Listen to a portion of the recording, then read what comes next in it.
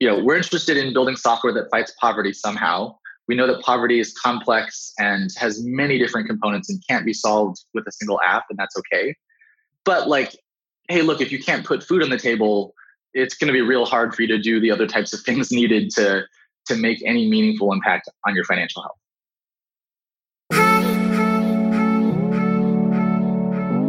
Diversity of ideas is harder than it looks.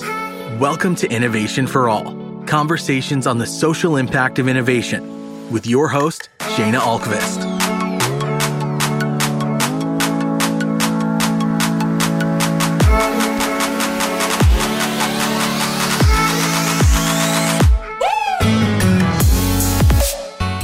Welcome to the Innovation for All podcast, where it's my job to speak with innovators and technologists on issues of culture, social systems, and diversity.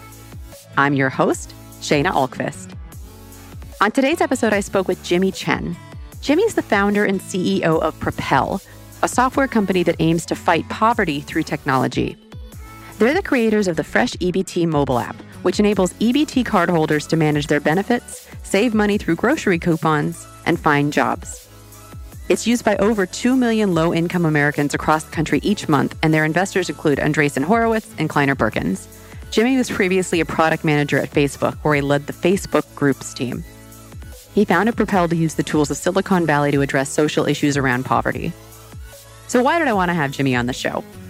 One of the recurring themes of Innovation for All is this idea of who is on your team matters. Our experiences impact the kinds of problems that we see and the kinds of solutions that we create.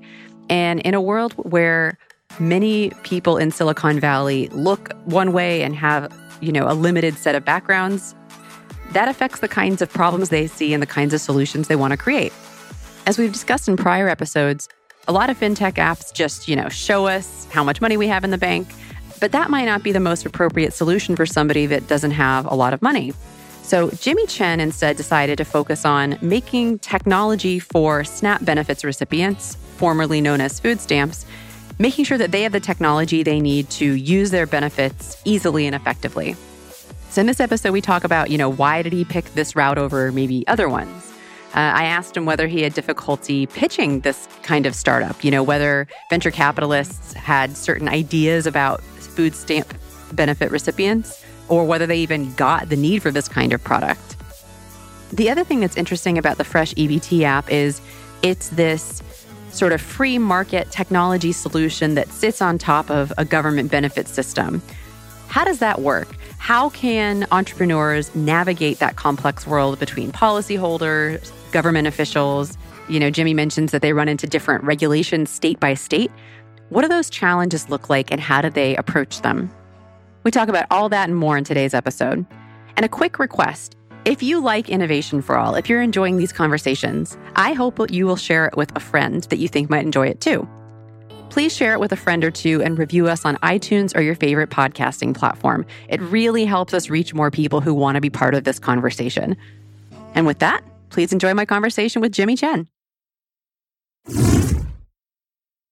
I can't remember if this is true or if I misread this or just am confusing it with something else. Did you go to school with Evan Spiegel? I did, actually. We didn't really know each other. It wasn't that kind of situation, but we overlapped at Stanford for a couple of years. So you were roommates. Got it. Go on. Right. Best friend, Evan Spiegel. I did a TEDx talk a couple of years ago where I mentioned Snapchat as sort of the opposite type of company as Propel in a couple of different ways. The core point that I was trying to make is that the technology that underlies products like Snapchat or Fresh EBT actually is not so different from a fundamental point of view. It's really about how we choose to use those tools and what problems we choose to solve. I mean, this is something that we think about a lot at Propel, that the toolkit for software is pretty agnostic. The same underlying tech that powers products like Snapchat or Facebook or Instagram is pretty agnostic to what problem you want to solve with it. And so at Propel, through our free smartphone app called Fresh EBT that serves people on food stamps, we really try to use the best practices and most modern software tools in order to solve problems around poverty. Some of the underlying thought behind that, and part of the reason that I started Propel in the first place, is that I believe that people solve the problems that they understand. And that in particular, people who start software companies tend to understand a very specific set of problems. But those aren't necessarily the problems that everyone in the United States who uses software faces. In particular, most people who start software companies tend to be pretty well off from a financial point of view. But these days, everyone across the economic spectrum uses smartphones and gets on the internet. And so there's a large and growing gap between the people who build software and the people who use software. And as a result, the technology that we have in America tends to be less useful for people who are lower income. Now, this is why I'm so excited to have you here. And just, we kind of started off fast. Just to introduce you real quick, this is Jimmy Chen, founder and CEO of Propel. So I guess let me back up. You have this impressive background. You were product manager at LinkedIn, lead product manager for Facebook groups, which I would argue is one of their sort of core feature offerings now, Stanford grad. Why did you choose to focus on building tech for low-income Americans? Well, I grew up in a loving and supportive family that also had trouble putting food on the table. We had our share of financial successes and failures, as most families do. When I was young, my father lost his job, and that started a period of a couple of years of real financial hardship for us. I was fortunate to attend Stanford on a full scholarship based on financial need. And after having worked in the Valley for a handful of years at a couple of really successful software companies, I really wanted to start Propel to be the blend of sort of my personal background and my professional skills to build the kind of tech company that actually would have solved the problems that my family had when I was growing up. Now, and you mentioned earlier this idea that we tend to solve problems that we're experiencing. And because people in the software development community tend to be a little bit more affluent, the kinds of problems that we see being solved really aren't that important. There's the convenience economy, this idea that someone can deliver a restaurant food to me or deliver my groceries to me. But if you step back, those aren't really meaningful problems. I mean, don't get me wrong, it's great, but there's plenty of other problems that could be solved with these amazing minds. Yeah, I wouldn't even say that they're not meaningful, because I don't think it's really my place necessarily to say what problems are meaningful or not meaningful. I would say that a lot of work goes into making people who are already comfortable even more comfortable, and that there are huge missed opportunities in terms of looking at the true needs of Americans who don't experience really great services on a daily basis and thinking about how do we improve their everyday experience. So we'll talk about the Fresh EBT app in a second, but yeah, I guess let's stop here and say, so again, Propel and Fresh EBT, what are they? Sure. Propel is a software company based in Brooklyn that aims to help people in financial need to get back on their feet. We really aim to make safety net services like the food stamp program more user-friendly so that they can be more effective at restoring Americans to financial health. Our core product these days is a free smartphone app that's called Fresh EBT. It's kind of like a mobile banking app for the EBT card. So there are 40 million Americans who get food stamp benefits on EBT cards. And when they go grocery shopping using their food stamp benefits to buy food at the supermarket, they have to call a 1-800 number on the back of their card so they can check their balance. We build sort of the replacement for that phone call. And the Fresh EBT app is intended to be not just a way to check your balance and see your transaction history and manage your food stamp benefits, but also more broadly as an on-ramp towards greater financial health. So we also help our users do things like save money on groceries. We help them find the social services they qualify for but have not signed up for. We help them find jobs or job training programs, really using the fact that there's this pain point around checking your balance on your food stamps as an entry ramp towards how do we help you get towards broader financial health. Oh, interesting. So it almost sounds like you're using this a way to grow a user database or a user population that you can then help in other ways.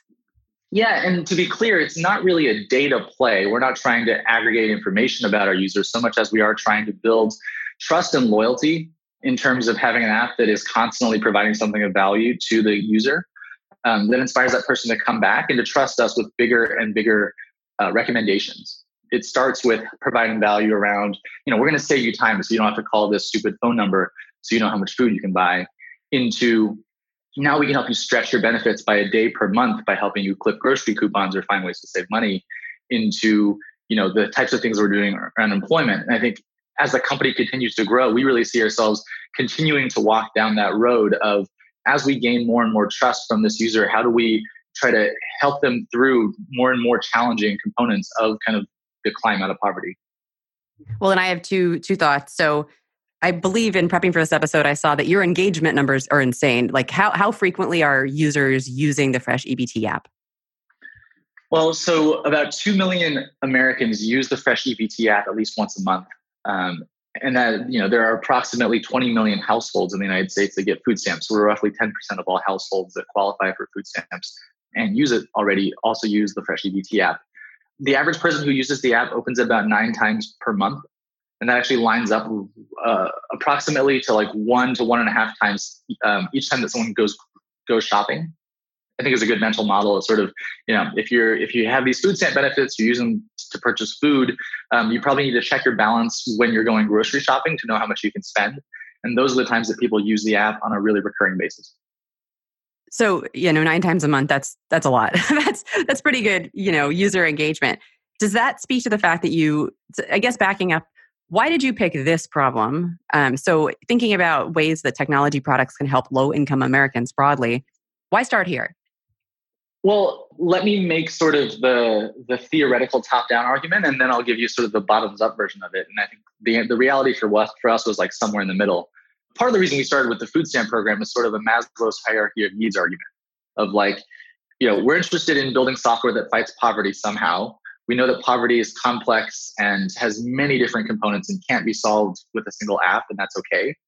But like, hey, look, if you can't put food on the table, it's going to be real hard for you to do the other types of things needed to make any meaningful impact on your financial health. And so it's hard to make time to go look for bigger, better jobs, get more education if you're hungry. Yeah, right. Just this very simple argument of like, let's like try to take care of basic human needs, which is what the food stamp program in the United States is meant to do, right? It's a large program that is taxpayer funded that aims to help people that are low income by providing them an extra cash subsidy that they can use to purchase food. So that's sort of the theoretical reason for why we started with food stamps. The practical reason was, when I started Propel back in the summer of 2014 through a program called Blue Ridge Labs, I spent a lot of time talking to low-income Americans about their different needs and challenges. And a couple of things came out of that. The first was that I heard a lot about the food stamp program and about people's challenges with navigating it. It just really, from the way that people talked about it, made it sound like it was really just an important part of a lot of people's lives, which makes sense from the Maslow's hierarchy of needs argument of, it's how you put food on the table. If this fails or if something goes wrong, that's a massive impact and a huge change to your daily life, because now you've got to figure out how to, buy a lunch and dinner for your kids. The first thing that I did early on in this process, before I even started the company, but while I was still trying to learn more about, the challenges in the space and what opportunity there might be to try to address some of those, is I went to a food stamp office in Brooklyn to apply for food stamps myself. And the first thing that you see when you walk into one of these offices is that there are like 100 people all waiting in line. They're waiting to see a human caseworker and fill out a paper form. And most of them are passing the time and have a smartphone in their hands, right? So in a single snapshot, there's this kind of notion that social services in the United States are behind the times of what the technology is capable of, right? Having come from a place like Facebook, the ability to put those forms on the smartphone is not something that like is unsolved by tech or is a particularly hard software engineering problem. Like those are things that can be done pretty straightforwardly. The challenges are somewhere else. And part of the reason that I started Propel is sort of the realization that the skill set of Silicon Valley and building really, really crisply defined and well-designed user software is exactly the kind of thing that's holding back social services from reaching its true potential. I have lots of questions for you that we can cover later, I think, on the role of the free market interacting with government programs and where the challenges lie, if not with the technology. But so you're going to this benefit center and you're seeing so many people. Why then the Fresh EBT app? To fast forward a little bit, we've continued to spend a lot of time talking to people who receive food stamp benefits. The official name for the program is the SNAP program. So I'll use those terms pretty interchangeably throughout here. But when we talk to SNAP participants about their experience using these SNAP benefits, we spend a lot of time talking to people in grocery stores, because the way you spend your food stamps is it's on a debit card that's loaded automatically once per month. The actual benefit can only be spent at an authorized grocery store on unprepared food items. And so spending time talking to people in grocery stores in low-income neighborhoods who are there to purchase food using their SNAP benefits, one of the things that we heard time and again is that actually the first thing you do when you go grocery shopping is you call the 1-800 number on the back of your phone so you can check your balance.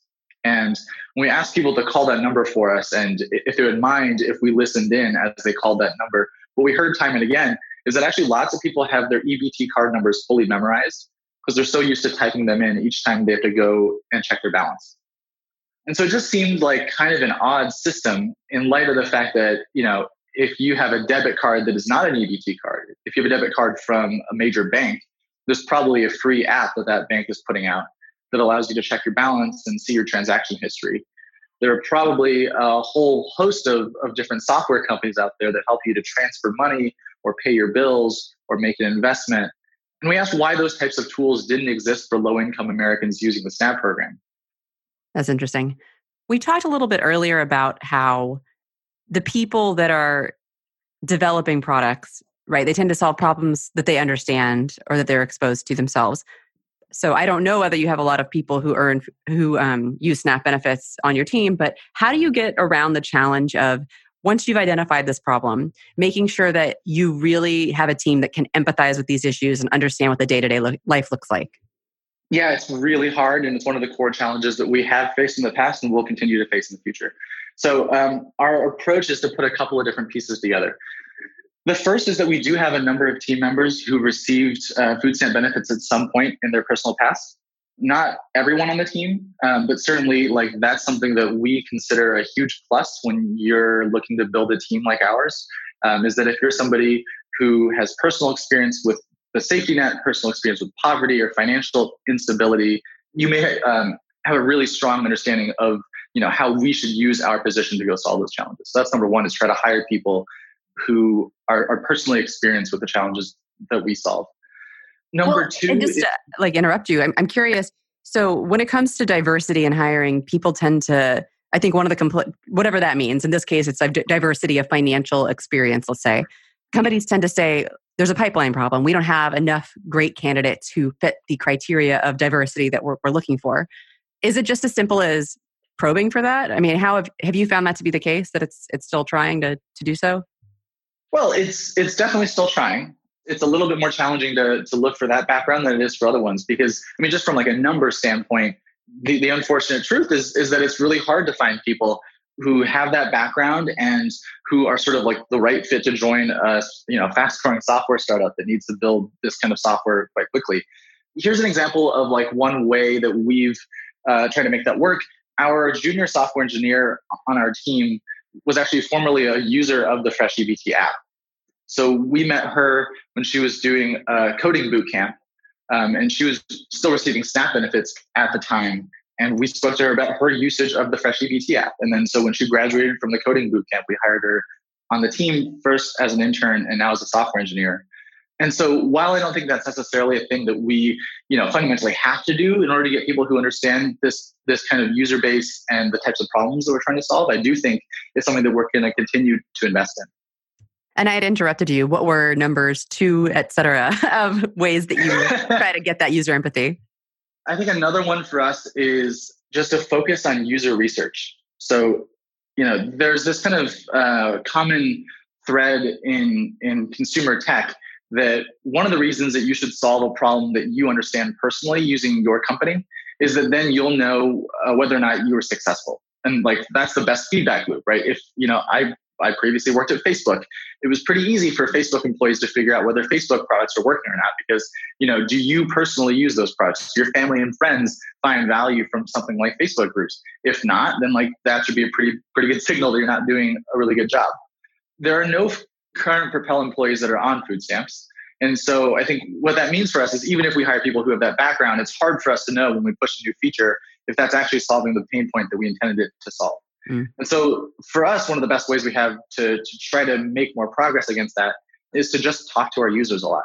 So this means we have a commitment to bring our users into our office, to go into their communities, to go across the country to where our users live, to engage them in conversations, usually in a format of about 1 hour. Usually it's 1 to 2 Propel employees and somebody who uses the app. And the topics range from their experience using FreshEBT, their experience with safety net services, how they grocery shop, their financial habits, all those different types of things. So I think that's something that we've continued to invest quite a bit in. It's funny. A lot of companies understand that they're supposed to talk to their users, but I think they can find the gathering of that feedback to be really overwhelming. What kind of process do you put in place to make that feasible and, I guess more importantly, usable at the end of the day? I'd say really hypothesis testing is important for us, and it can be a little bit uncomfortable sometimes. I think there's a real tension between being driven by your own instincts and being open to learning something from the people that you're talking to, which is the whole point. But I do think there's a challenge. Like if you go too far the other end, which is I'm just going to listen to what people tell me, I'm just going to do exactly what they say. Sometimes people just can't really articulate exactly what they want the solution to be. They can tell you what their problem is, they can tell you what's difficult, but they can't necessarily always describe like what the ideal solution ought to be. And so I think from our point of view, the way that we approach it is like, let's listen as well as we can, specifically focus on pain points and problems and really understand the levels possible. And then when we talk about solutions or talk about how people try to address those challenges, let's go in with a hypothesis, right? And that may not be a thing we necessarily tell the user, but it's a thing that we always keep in our mind is like, what are we trying to test? Or even just identifying what's the question. It sounds like is a key piece that I think people often overlook. Totally.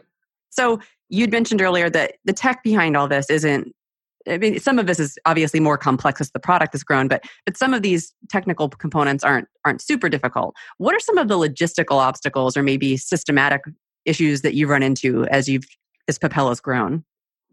Yeah, and I want to clarify, it's not necessarily that the tech isn't complicated. It's quite complicated. It's just that, we don't have to invent the next artificial intelligence algorithm in order to build the company that we're trying to build. I think there are lots of companies that are sort of trying to be at the cutting edge of technology and that they have to be in order to be successful. I think our premise is that actually the cutting edge, is sort of not the point. The point is that the technical tools that already exist in many cases just haven't really been applied to the low income context. And that there's a lot of good that can be done and an interesting kind of a business that can be built by just taking those same tools and using them to solve the problems that others aren't necessarily thinking about.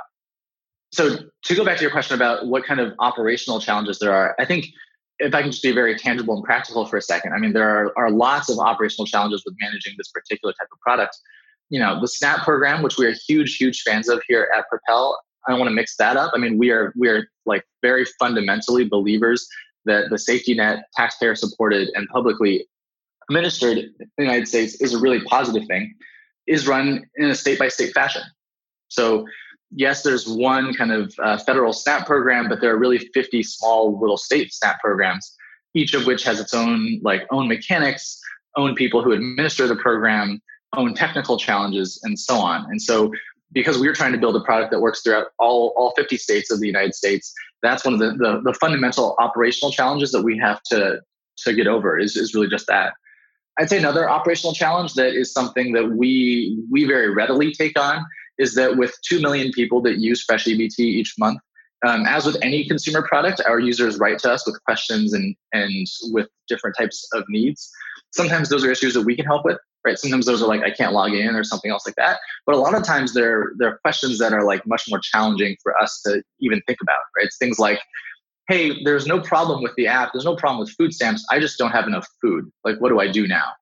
Or it's something like, hey, this is not even about food. It's that like I was evicted from my home and now I don't know what to do. Where do I look for help? And those are the types of things that we take a lot of pride in trying to help folks navigate. We sort of see this as cases where people may have fallen through the cracks of more formal systems and the types of organizations that are traditionally aligned to help those types of situations. But I think we see that as we have this opportunity and this relationship with consumers where they're trusting us with these really deep personal problems. So how do we use that opportunity to point them towards the folks that are doing really fantastic work in the space, whether those are food banks or social workers or state social services or any other type of organization. In most of the cases, the work that we try to do is just to aggregate the resources available and point people towards those types of things. And that's a huge operational challenge too. Well, and you mentioned earlier that this idea of it's maybe one federal program, but it's administered by 50 different states. What does that look like? Is that just 50 different sets of rules and then 50 different processes that could change over time at any given time? The programs function similarly at a high level. So because of the way that the program is federally funded, that federal funding is tied to a lot of the high level constraints around the program. So the notion of having an EBT card, having benefits that are deposited once a month, having a high level formula for how the benefit amount is determined, those are all kind of federal choices and fairly consistent state to state. The things that are different state to state is like the card actually looks physically different in each state. In many states, the cards have a different name. So it's not known as the EBT card to consumers necessarily, or maybe it's not even known as the SNAP program. For example, in California, it's the CalFresh program. And then the technical details of the implementation of the card are usually different state to state. And that's because each state contracts with a private company called an EBT processor to administer the card, the underlying payment rails, and the actual servicing of the product itself. So these are the technical details that we have to be immersed in order to provide a really good consumer experience throughout all 50 states. What about with dealing with government programs? Have you run into any issues there? Certainly, there's a lot of complexity in just having to understand the way that the program works across all 50 states. As one very tangible example, the day of the month that somebody will receive their next food stamps will actually vary state by state. And each state has its own set of rules around how someone will receive their food stamps. So there are some states where just everyone will receive their food stamps on the first of the month. But in certain states, it's more complicated. It's something like people will receive their benefits between the 1st and the 12th of each month. And that 12th and the particular day actually depends on a bunch of things like the last number of your card or your birth date or various other things on a state-by-state basis. And so our approach there is that because we have users in all 50 states, it's important for us to understand those kind of state-by-state rules and differences and for us to be able to promote those to the consumer. So this is one thing that software is actually pretty good at. So we can say, well, this is someone who lives in Pennsylvania, and so therefore we should point them towards the Pennsylvania version of the rules. So you had mentioned in there this idea that some states might even vary which date they're just distributing the benefits on. It sounds like intentionally if it's based on somebody's birth date. Why would a government want to do that? Is there any benefit to them? Well, it's actually a pretty smart policy decision. And it comes from the fact that because there are 40 million Americans who get food stamp benefits, those benefits often tend to get spent close to the time that they're newly distributed. And so what could happen in a state where all the benefits were distributed on the same day of each month is that the grocery industry really sees an impact on that. So if you imagine that, roughly 10% of the citizens of that particular state are receiving food stamp benefits, if all those benefits are loaded on the exact same day, then you actually might get a spike in shopping behavior on the very next day. And so the idea of distributing those benefits throughout the month on some kind of randomly assigned kind of basis, and that's really what the card number or the birth date thing is based on, is really just trying to find some random way to bucket people per state, is a way to kind of spread out the kind of times that people will actually go shopping. Yeah, and so we had Wendy De La Rosa on the podcast a few months ago, and one of the things she shared with us is that people do, as you've kind of alluded to here, spend most of their money, not right away, but that these benefits are not lasting the full month. Can you walk us through what that sort of looks like? Yeah, so we've worked with Wendy and her team over the last couple of years to really take a look at both the lay of the land as it currently exists, so how people spend their SNAP benefits as it currently stands, and are there opportunities for us to build features that actually help people to stretch their benefits further? So maybe starting with how people spend their benefits now. There are lots of challenges around the amount of SNAP benefits that people receive. And I think the kind of high level headline is that SNAP benefits are just insufficient for most Americans. And that's because the average benefit amount is about $230 per month. And the average family size is roughly, 2 or so people. And so if you think about what it means to try to purchase food for a family of 2, when you only have something like $200 some per month to spend, the math gets pretty challenging. And so I think that's one thing that we see in relation to our users through data all the time, is that most people will run out of benefits quite quickly. There's a stat that about 80% of people who use Fresh EBT will use the majority of their benefits within the first week or so of each calendar month. So as you mentioned earlier, that idea that people are running out to the grocery store in sort of an unevenly distributed way sounds to be really backed up by the data here. Yeah. It's certainly backed up by the data. It's also backed up by the kind of qualitative stories that we hear from our users. So those often fall into the category more of like, if you realize that people spend a lot of their benefits in the first week of each month, it actually makes it more likely that by the end of each month, you've really got nothing left. And we hear this from our users all the time, that the last week of each month tends to be really, really challenging. That's the week when people are borrowing food from family or friends. They're using food pantries more frequently. And about 12% of our users tell us that actually in the last calendar week of each month, they're skipping meals. There's real human need that is still happening in the United States, despite the fact that we've got this great and really broad kind of food stamp program that's aiming to fight hunger. The result of that on kind of a rolling basis, though, is that if the last week of each month is really, really tough and you're skipping meals, then you get your $200 deposit. It's going to be pretty challenging to make the decisions with kind of a full month of setting a budget in mind.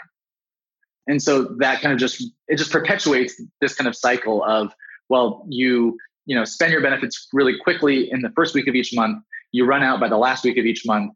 Then for the next month, it's way easier to kind of spend really quickly again, which I think is one of the things that puts people in a really precarious kind of food situation. Yeah. And as Wendy described to us on the show, you've worked with the Common Sense Lab to sort of bring behavioral economics in to maybe make this product a little better. What specifically is the feature set you tested in that space?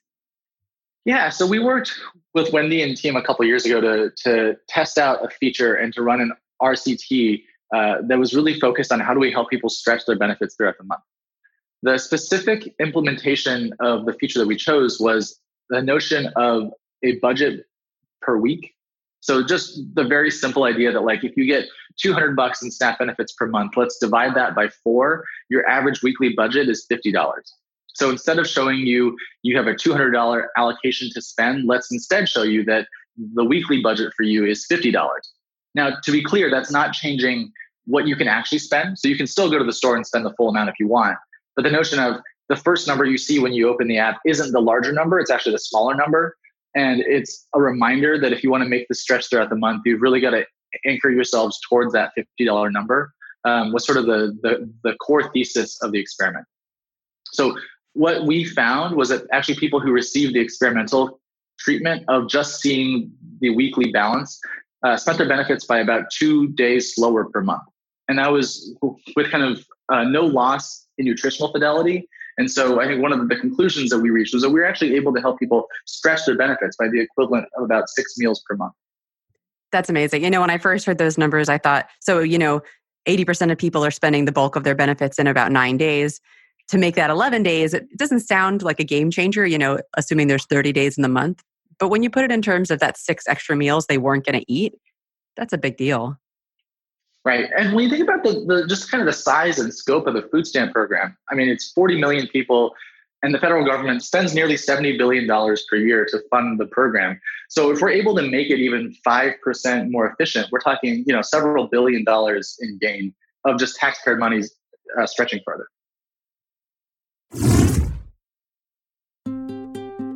Have you ever been in a meeting where your team disagreed about the best course of action?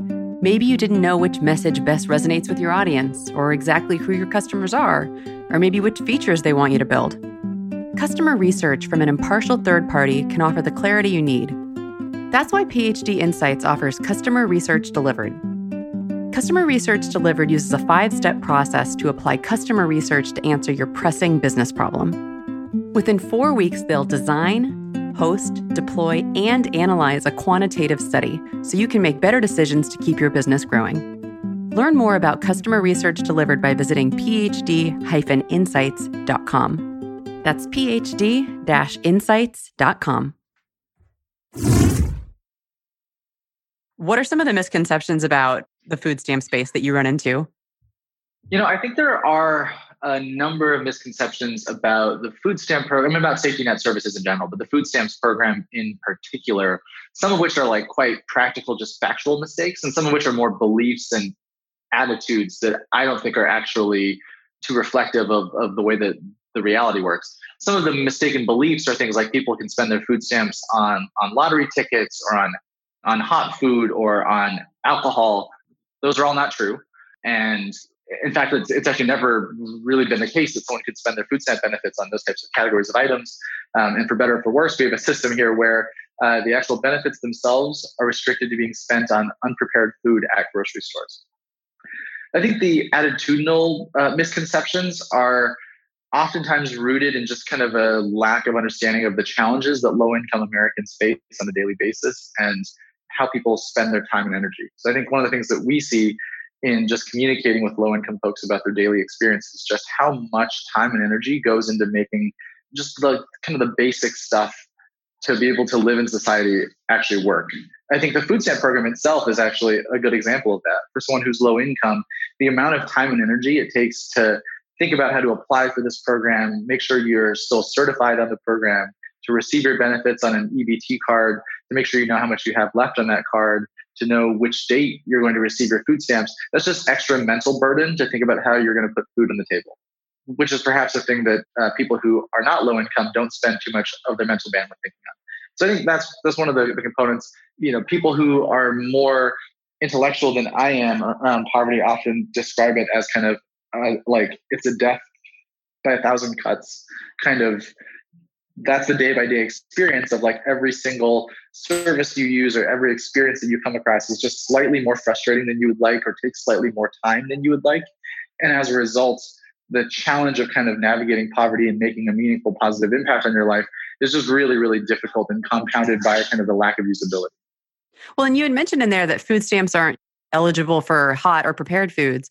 What are the consequences of that? And is that something you'd like to see change? It's not something that I normally take a stance on because, really as a technology company, our position is less about policy change and more about we'd love to make the existing system to work more efficiently. And we think there are opportunities in reducing the amount of silos that we see between these types of different programs and sectors.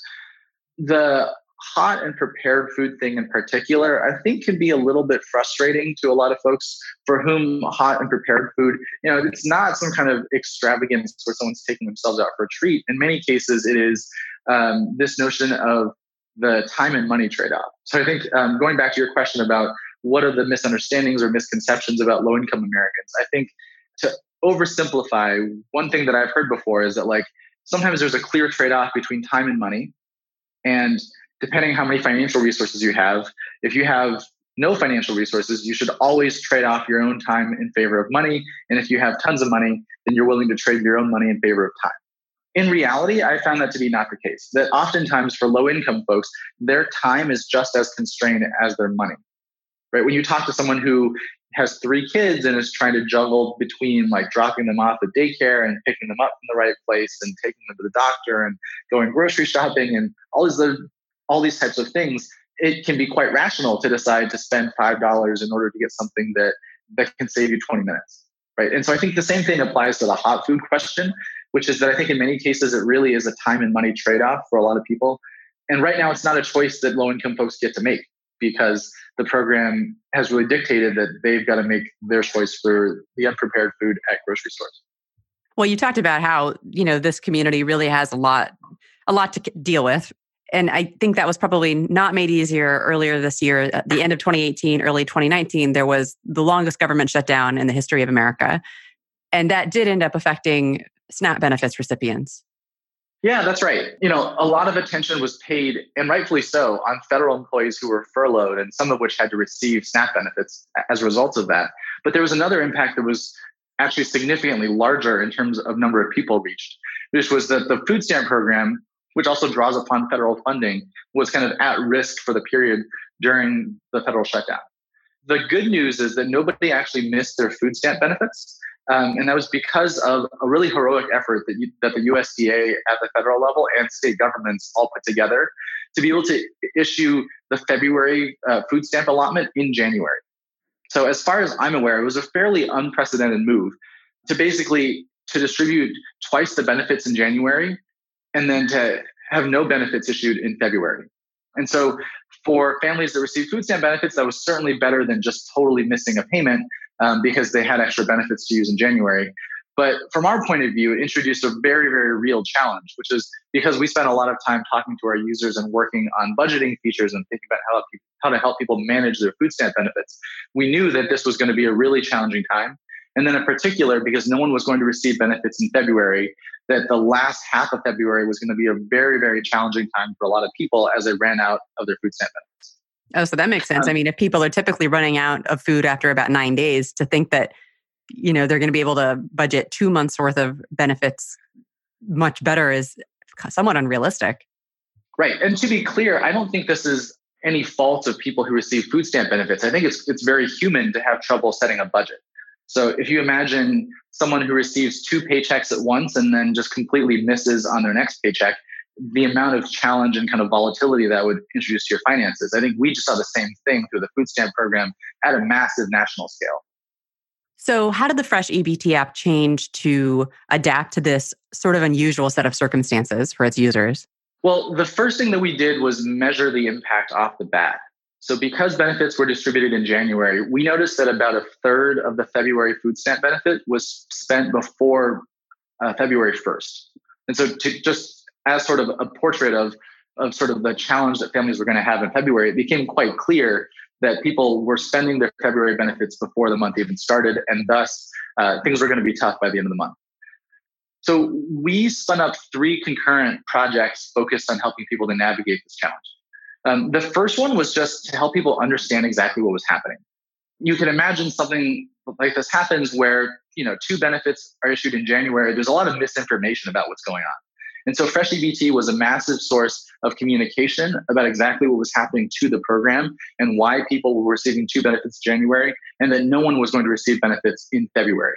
So there were a lot of rumors going around, for example, that because of the shutdown, your EBT card was not going to work at the store anymore. And that's not true. The card is completely functional regardless of the shutdown. But people who believed in that myth were probably more likely to go spend their benefits all at once and try to spend several $100s and stock up on food, which is not a productive behavior. So that was really number one. We helped about 3 million households know about what was happening to their benefits and why they were receiving their February benefits in January, and answered questions through an FAQ.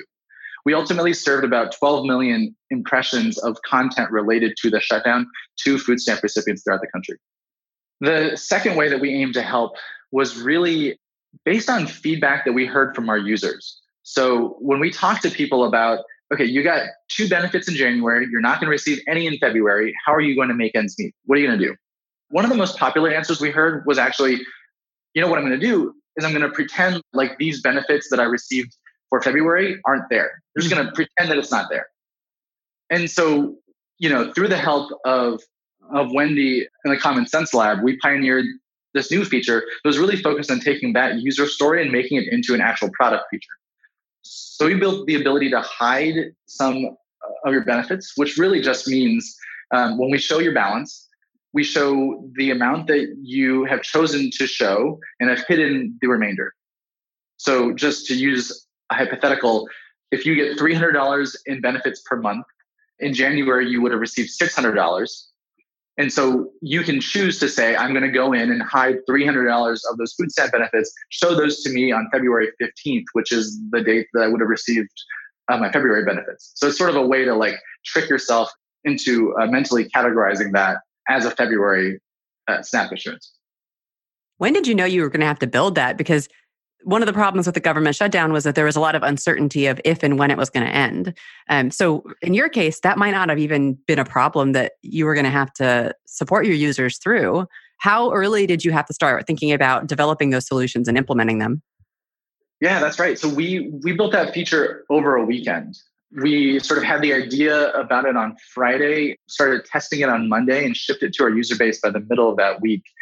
Specifically, early food stamp benefits were issued on January 20th or before. And so we really felt it was important to make sure that we got that feature shipped to users as quickly as possible after January 20th. And so I think we actually launched it to the full public on the 22nd. Wow, that's amazing. Well, and I'm wondering, I guess this is a question about how government programs interact with the free market. In many ways, people are critical of the government and the government programs, regulations, and perhaps their inability to keep up with technology. Technology moves so quickly. How do you feel you'd like to see other technologists or other, entrepreneurs or free market proponents interacting with government programs to maybe make them better? Or do you feel like we should be changing the system more broadly?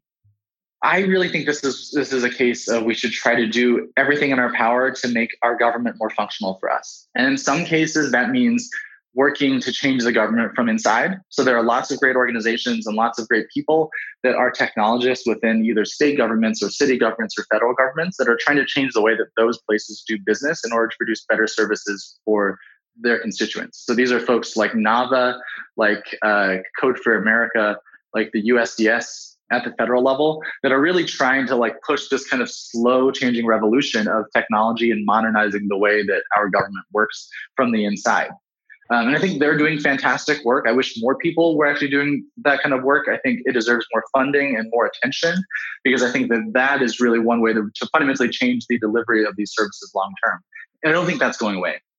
But part of the reason that we exist as Propel, as a third-party for-profit entity that's outside of government, is that I think there's also a need for the private sector to really step up in a lot of these cases. And that historically, the private sector hasn't pulled its weight. I think historically, there's sort of this expectation that like, well, the government's bad, so the only way to change, or not bad, but it's not efficiently doing the delivery of services.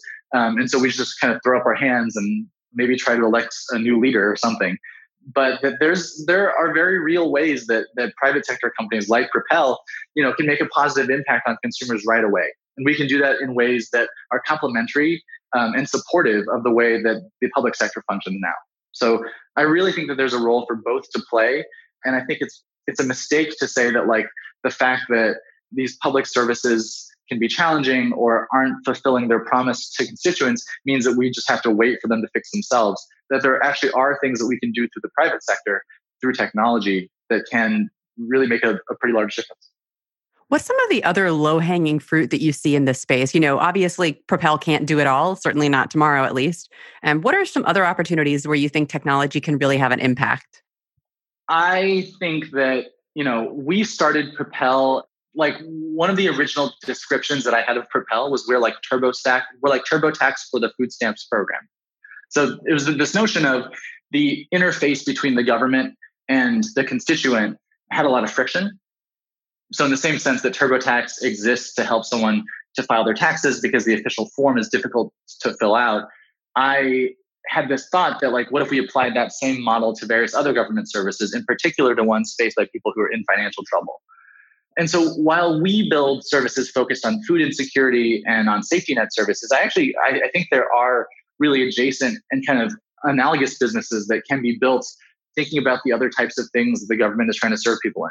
So whether that's the immigration process, the bankruptcy process, the housing process, the healthcare process, those are all examples of categories where I think a company that's really focused on user experience and focused on really not trying to replace what the government's doing, because I don't think that's possible, but really focused on supplementing and helping the city, the state, and the federal government to meet their goals around those programs, those can be quite effective. It's funny. I agree with you wholeheartedly, with the exception that, so it makes so much sense to me that there should be third-party sort of improved UX, user experiences, user interfaces that allow people to more easily access all these government programs.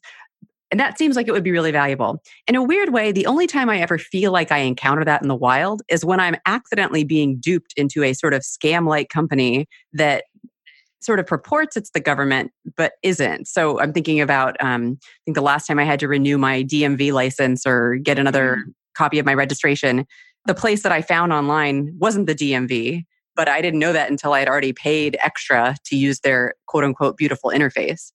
I'm wondering, I don't know, do you have any thoughts on that? Because it should be that these are good solutions. And then why is it that, I don't know, I'm ending up encountering ones where it feels like they're trying to trick people?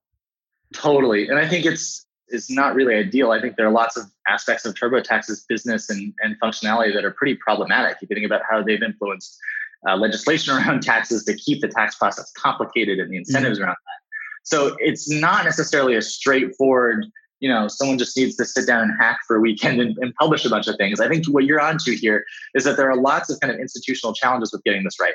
And that I'm also not advocating for just a purely free market, like it's just a freewheeling, anyone can build anything they want that sits on top of a public service necessarily. But to your point, I think that there's like the correct middle ground here where we can look for parts of the experience where it actually can be really helpful to have a private company come in and provide a service to consumers in a way that is still safe, that is truthful, that follows laws, that respects privacy. And that if those things are true, then consumers ought to have the choice of which interface they use. Well, I'd like to switch gears a little bit and ask you about, you mentioned you're a for-profit company. I'm wondering if we could back up a little bit and talk about some of the challenges you faced when you were raising capital, if any. Yeah. So at Propel, we're a for-profit software company, and we always have been. As I mentioned, our free product to consumers is Fresh EBT. We don't charge people who use that app at all. We also don't charge any government for the app. So the way that we do make money is by charging the different companies and nonprofits and different types of organizations that run promotions on the platform. And we specifically curate those programs by hand so that the promotions are really focused on improving financial health in some capacity, and very specifically on helping someone who uses the app to either save money or to make more money. Well, to interrupt, I think if this is poorly executed, this is the great opportunity for a company with a poor moral compass to advertise payday loans and those kinds of things. And I am assuming that's not what you're advertising here. Exactly. Our customers are grocery stores that want to offer users a chance to save money, or they're couponing platforms, or they are various other, social services or government benefit programs that people can sign up for because they're already on food stamps. Our customers are also the employers who want to hire people who get food stamp benefits, whether those are for full-time jobs, part-time jobs, or seasonal jobs. And we promote all of those on the platform. So to your point, it's really important that we are really careful about who we work with. We really only work with a small selection of customers in this space who meet our standards of providing clear, tangible value to our users, who are have been pretty thoroughly vetted in terms of, providing services that are pro-social and consistent with our social mission. Yes, we do it because we're a mission-driven company, and it would be really disappointing to us if we felt like we were not meeting that mission in search of profits instead. But also, there's just a pure practical reason we have to do it, which is that we operate in an industry that's highly regulated, and that we need to work with state governments, we need to work with nonprofits who do social services, and that we couldn't face those folks if we were scamming people through the platform, or we were promoting payday loans or any other thing like that. And so I think there are good checks and balances already being built into that space, where we have the moral incentive, but also the financial incentive to actually do things that are pro-social. That's great. And alignment of incentives is always so important. And so you are a for-profit company. It sounds like you're advertising, but you're doing it in a way that supports your users, which is awesome. What are some of the challenges you faced when you were raising? Yeah, you guys just closed your Series A at the end of 2018. Is that right? That's right. We raised a $12.5 million Series A at the end of 2018. If you will go back in history with me a few years, I think, we really had a hard time in the first couple of years getting Propel off the ground, because I underestimated how difficult it was going to be to raise money for this type of company. I had kind of thought that we were building this great product. I'm really excited about it. I think that this is the kind of thing that investors ought to be excited about because it's new and it's different and it's a new market. But you're a former Facebooker. I mean, it's not like you're just showing up off the bus. Yeah, but I think I was overconfident. And I think I underestimated just how little most investors understood about poverty and about safety net services and about the need for a product and company like ours. So what that meant was, for the first couple of years, it was just a lot of me going to investors and just striking out. It was me pitching the company and getting blank stares, and me spending an entire half hour explaining what the food stamp program was, or answering questions like, do poor people really have phones? Or do they know how to read? Like that kind of stuff. I think one of the things that I realized and internalized from that process is actually, as an entrepreneur pitching to investors, it's, sometimes there are hills that are just too big to climb. That if you pitch an investor who has never thought about poverty before, or has never thought about food insecurity, or has never thought about someone who is really, trying to set a close budget, and if they go over that budget, there are real dire circumstances. If that's so foreign to them, then that's probably not the investor for us. One of the things that I've been so excited about over the last couple of years is that we've had the opportunity to work with a variety of investors who really do fundamentally understand the challenges that we're trying to solve, either through personal experience or through, something else in their life that has kind of made them understand the types of challenges that we solve for consumers. And those are the investors that we're really excited to have in the company. It's not people who have doubts about the fact that low-income Americans need really great tech. It's people who understand that and that are looking to work with us to kind of make that function and scale. This isn't something I had planned to ask, but what's your competition look like in this space? I mean, are you the only ones doing this? Well, the problems that we solve for people are old, right? Those have been around for lots of different years. It's just that historically, it's direct service nonprofits and it's state governments who solve these types of problems. There are not a lot of for-profit software companies that are in this industry. When I think about competition, I sort of don't see that as a negative thing. In fact, I would love to have more, whether it's companies or nonprofits or governments, trying to do this type of work, because I think the industry is still too thin. I don't think there are a sufficient number of people working on the problem. In terms of the direct services that we provide and like other choices that a consumer might have when they have those types of challenges, there are a number of state governments that have EBT apps that help you to check your balance. I think that's fantastic. We're actually totally in favor of those apps because, in my opinion, if you're a consumer who has a bank account, you've got a variety of different options out there for how you want to manage your bank account, how you want to manage your finances. You can switch banks, all those things. And I think that competition actually creates a better end product for the consumer. I think the same principle is true for these government services and for the EBT card in particular, that if it's possible for the consumer to choose the best user experience, that's actually going to create the best thing for that person. What would you like Propel to be addressing 10 years from now, let's say? Because I know right now you're focusing on sort of a narrow problem in a much bigger set of problems. Yeah, when we step back and think about Propel, I didn't start Propel to be a food stamp software company. I started it to be an anti-poverty software company. And again, I'm not so naive as to think that poverty is addressable through a single piece of software, that it's easy to make any meaningful impact on poverty as a whole. But when I think about poverty, it's largely defined in finances, right? And, we started with the food stamp program and the EBT card because it's sort of this financial service in disguise where people don't generally think of it as a financial product. They think of it as a government service, but it really is also a financial product. I mean, it's literally a payment card. It's purchasing power, right? This is a financial services product.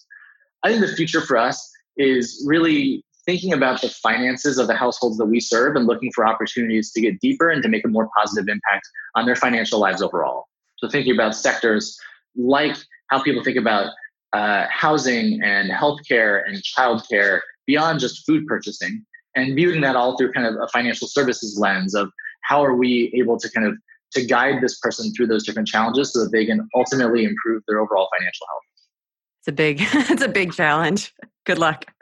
No, thank you. 10 years is a long time. So Propel is hiring. Who are you looking for? Well, Propel is really looking for anyone who's excited about this mission. We're based in Brooklyn, and we are a small but mighty team that is looking to grow over the next 12 months. We're in particular looking for software engineers, people who have a design background, people who have a business or financial services background, or people who have kind of an operational and management experience kind of context. We're really excited to meet people that are mission aligned. And that's really the first cut that we always take when looking at potential people to hire, is that we want to hire people that will wake up every morning and be excited about the work because of the social mission and because of people that we are trying to serve. Amazing. With that, I'd love to turn to our Think a Little Different round. What's something you've changed your mind about in the last few years? Universal basic income. My initial reaction to UBI was high skepticism combined with sort of a belief that it was just kind of social elites coming up with crazy ideas and ignoring the safety net. And can you say what that is really briefly? Yeah, sorry about that. It's this kind of policy proposal that the government ought to provide a cash benefit to each member of society. It's been implemented on a number of smaller scales, either on a city basis, or there are a handful of countries outside the United States that have tried this on much smaller scales. There's been sort of a brewing conversation about this throughout Silicon Valley and the broader country over the last 12 to 24 months in particular. I still think, to be honest with you, that it's quite a ways away from any kind of practical implementation. But the kind of the promise of it is this notion that especially as work changes in the United States and as automation changes what jobs are available, the government needs to do something very different in terms of providing a safety net. And you've changed your mind about this. You thought that it used to be sort of pie in the sky, and now you're more convinced? Yeah, I think that's right. And the huge caveat here, of course, is that like the devil's always in the details. The implementation is uncertain. No one's gotten into the real details of how to implement this type of policy. But I think at a high level, the thing that's changed my mind is a deeper understanding of what is going to happen to the American economy as automation becomes very real over the next 10 or 15 years. And then in particular, kind of the social contract around, someone's job and someone's career being a huge part of their kind of what they do and their core identity. Like that's going to be a real challenge for us. What's an unpopular opinion that you hold? I'd say an unpopular opinion that I hold is that I think tech can do quite a bit more than maybe the average person thinks it can. And I'm making that as kind of a broad general statement. But I think it's in 2019 in particular, it's easy to see the ways that tech has fallen short of its promise. You look at companies like Facebook that really have fallen short of kind of their high promise. And it's easy to be skeptical of like tech, really just can't achieve meaningful social progress, or that it can't achieve like meaningful, lasting, positive impacts on people. And I think that's really not true. I think even if you look at the consumer software world, that I am still quite optimistic on the ability for things like smartphone apps to actually make a meaningful and measurable positive impact in people's lives. And that's what we're trying to do. See, my skepticism has grown over the last, I would say, 18 months or so. Do you feel like it's just that people have been focusing on the wrong problems? I think it's a lot of things. And you asked for an unpopular opinion, right? So here it is. I think it's a symptom of focusing on the wrong problems or building for a population that is different than the one that's using the product, or not thinking through the proper use cases of your technology. And so I'm not trying to advocate responsibility for anyone who's building tech and who's making crazy promises about what that tech's going to do. It more for me comes from kind of a baseline belief in the power of technology to really transform all sorts of different types of industries and to solve like real human problems. So I think if you think about, the ways that the technology industry has changed, whether it's transportation or healthcare or housing, that there actually have been real strides made over the last 20 years, and that software has been a real accelerant of those types of things. And that's not going to stop, but that's going to continue. And that it's sort of the job of both the private sector and the government to make sure that continues in a positive way. I really do. I guess the thing that for me is maybe the unpopular opinion is that I have a core belief that these things are pointed towards positivity, and that as long as we don't make a mistake, that we are sort of on the right track towards the technology that we're building having a real positive impact on society. It's nice to hear that perspective. It's nice to talk to someone with a little faith in the system. I forget, it's been a long year. Oh, it's true. What's a common practice that you think will change in the next decade? I think one practice that we're already starting to see change, which is really going to accelerate. I talked before about the social contract around work and this notion of your worker provides you benefits, and that like a lot of people's identity, as well as just the legal structure around taxes and so on, are really focused on traditional full-time employed work. And that's something that has already started to change, is really going to keep accelerating over the next 10 years. This isn't something I'd planned to ask, but it's something I wonder about myself. The gig economy. In certain ways, you can imagine it being helpful, because especially to people who are low income, because you can think of it as an opportunity to earn additional money outside of your maybe regular part-time job. But I'm getting increasingly concerned that the gig economy is actually going to sort of bite them in the ass in the end. I'm just wondering if you have any thoughts on that, and you can certainly pass if you choose to. Yeah, I think the gig economy is a perfect example of the kind of thing that could be hugely positive or hugely negative, depending on how the gig employers work, depending on what federal policy looks like around this, and so on. I think the rise of the gig economy is complementary to sort of the different challenges that people are facing in the full-time workforce now. So I think that's one of the underlying challenges, actually, is that there are fewer and fewer jobs that are paying well and have the type of flexibility that a lot of these gig employers have, and have the kind of growth potential that people used to aspire to. So I think that is a underlying socioeconomic challenge. I think gig employers themselves hold a lot of promise for low-income individuals, especially in light of flexibility of scheduling. But I do think that if nothing is done from the federal policy perspective, that those employers have the chance to potentially harm people. And I don't think that's good. So on the Innovation for All podcast, we have conversations at the intersection of innovation, so that's business, technology, and entrepreneurship, and social impact. So questions like, what are ways that technology can help people who have been traditionally overlooked, but can also be questions about diversity in tech, like who is and isn't being included and what would those ideas look like. Who are two people you think would be interesting to have on the podcast? Hannah Calhoun is one of the co-founders of the Blue Ridge Labs program. So I started Propel through Blue Ridge Labs, and the philosophy of Blue Ridge Labs has become pretty deeply ingrained in Propel as sort of our founding thesis around building software that helps low-income Americans and that people solve the problems that they understand. A lot of those, like the seeds of those thoughts, came from Hannah and from the Blue Ridge Labs program. She has helped companies over the last 5 years start that are in some ways analogous to Propel because we started through the same program. And so I think she's just seen a lot of iterations of entrepreneurs who are trying to solve a variety of these companies in a variety of different sectors. That's number one. Another founder who I think would be interesting and would have really strong thoughts on a lot of this stuff is Ethan Block, who's the founder of the Digit app. And so Digit is an automated savings tool. It's become quite popular, used by lots of people throughout the country. And I think Ethan's perspective is unique in this because of his kind of straddling the line between technology, personal finance, and banking, and thinking about the social impact and the kind of positive direction that he's trying to push the average American through his product. Thank you for those. What's a resource you could suggest if someone wants to learn more about Propel or this space more broadly? Well, our website is joinpropel.com. And on joinpropel.com, we've got a variety of different, whether they're news articles or videos or different types of articles published about Propel that often also talk about kind of the safety net at large or, other players who we kind of see as our peers in the tech-enabled safety net. So I think that's a great place. Jimmy Chen, thank you so much for your time. Awesome. Thank you very much, Shana.